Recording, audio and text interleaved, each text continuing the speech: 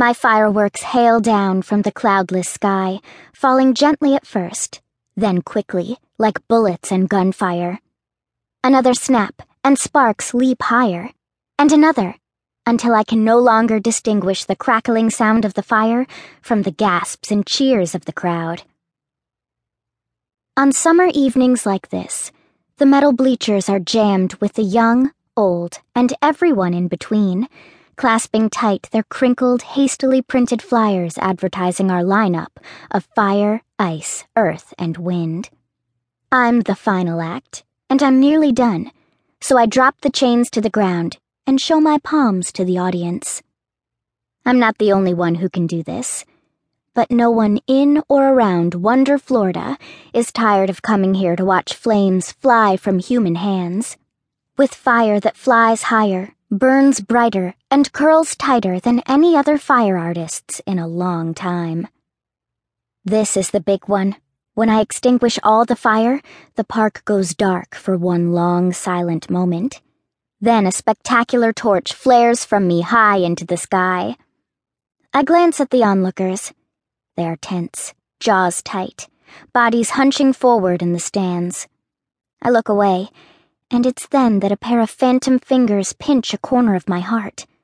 My shoulders pull in as my chest constricts. My throat tightens for a moment.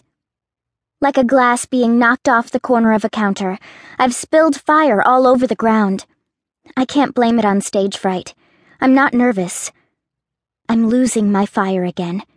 It's not the first time. It won't be the last. The fire skitters away from me, racing over the hard grass and packed dirt, hell-bent on the front row. I fall to my knees to coax the sparks back to my hands before they burn off the feet of the girl with the ratty pink sneakers who has been kicking the ground absently as she watches. Now, fear fills her eyes, and she leaps up onto the bench. Her mother grabs her and holds her tight. My heart sputters like it's gasping for a last breath. There's a hole in the show, a patch I must fill in. Like an actor forgetting a line and covering it up with an ad-lib that doesn't quite fit, I grasp the long ribbon of blazing orange and tug it back into my hands, as if I meant to nearly roast the audience. To maintain the illusion, I jump back onto my feet, thrust my arms high in the air. I'm a gymnast who's expertly dismounted, covering up the broken bone inside her. The little girl has tucked her head against her mother's chest, but the mother is softening. It's a show, after all, and I have shown them that my little stumble must have been scripted. Now there is clapping and hollering, and so much whistling, too.